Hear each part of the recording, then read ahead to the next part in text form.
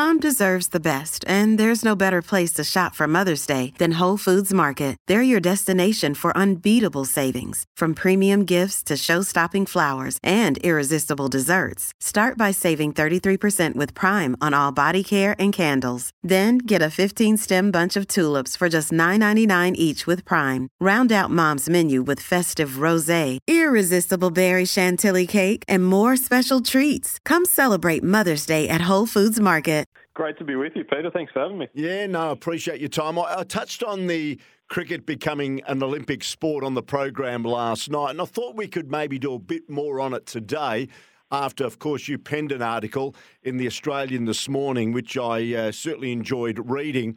There's never been cricket at the Olympics since 1900 in Paris, but it looks like returning possibly in Los Angeles, of course, a T20 format. Your thoughts?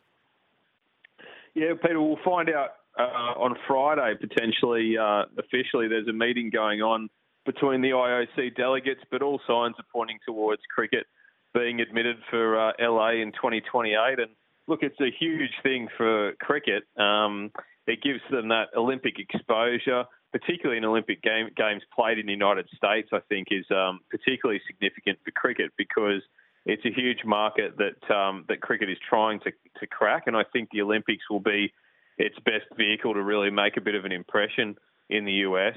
And the other significant thing, of course, is that Brisbane follows the next cycle of 2032. And, you know, you would think cricket would all but be locked in for that as well. So that's a big thing because I think cricket in an Olympics in Australia would really get momentum and, be a huge asset for the Games. For the Olympics, it's a big thing too because it unlocks that huge subcontinental TV audience and population that perhaps the Olympics hasn't quite conquered. India, for example, has only won 2 individual gold medals in the history of the Olympics. And there's a feeling, I think, amongst the IOC that, you know, the billions of people that live in that part of the world perhaps haven't been as engaged in the Olympics as they might be. And cricket, you know, what better way to do it than with cricket? Yeah, very much so. I was also interested in the article because we had the experience because Marcus Stoinis, Jason Berendorf, Steve Smith, Mitch Marsh and others went to the United States to take part in the inaugural T20 competition over there. It appears, and what you're just saying, that we're sort of taking for granted the interest of cricket in the big America. Well, that's certainly been the case, Peter, for a couple of decades now. But there is a big push now to finally get cricket a bit of a footprint in America. I mean, it's obviously a very long-term goal, and you know it's never going to overtake baseball or basketball or American football. But you look at what football, and when I say football, I mean soccer, has done in the United States since it had its World Cup in America in 1994. It's got a very respectable presence in America. And, you know, it might not be the biggest sport, but it is a major sport. And there's, tens of millions of expats from subcontinental countries that reside in the USA, as well as obviously, Australians and British people as well. But there's really an opportunity there because there's data that shows how popular cricket is with people that live in the United States. You know, the television audiences for World Cups, cricket World Cups, the third most amount of viewers are coming from the United States. So there's a huge opportunity there, and the Olympics is a great way to kickstart that movement. Interesting. The other news that I'd like to talk to you about is Australia's provisional World Cup squad was announced today. 5 West Australians in the squad of 15. And all of a sudden, we've got a plethora of all-rounders at our disposal, haven't we? Well, particularly when there's another West Australian all-rounder, Aaron Hardy, that couldn't quite make the squad. So it's incredible, really. Firstly, how many decent all-rounders Australia's got to choose from, and the fact that they all seem to be from Western Australia. So, look, there was no surprises in the squad today. They did add a couple of extra players a couple of weeks ago as additional possibilities, which included Aaron Hardy, Tanveer Sangha from New South Wales, and Marnus Labuschagne was also there as well. But look, in terms of the final 15, it's probably as everyone would have expected. Very strong side, covering all bases. The difficult thing will be picking an 11 because, it's the conditions over in India. Plus, a lot of those players really do deserve their place in the side. So it's going to be a big job for the selectors over there to get the right balance and also to pick the right attack for the conditions, as each match goes by. It's interesting because Marcus Stoinis and Mitchell Marsh have been the stalwarts in Australia's white ball side for a number of years. Now we've got Cameron Green, and as you mentioned, one out, one back is Aaron Hardy trying to stamp his presence now in the white ball game. How many all-rounders is too many, and how many do you think you can play in a limited overs game? It's a good question. Look, I mean, there has been a school of thought from Australia that perhaps they might follow the model that England has taken and play as many all-rounders as possible, which means you can sort of bat right down to number 9, number 10. But, you really need the right players to do that. And, you look at the Australian side and, it's still hard to go past the quality of the specialist fast bowlers in Stark and Hazelwood and Cummins. So to play the all-rounders, probably one of them would have to drop out of the side.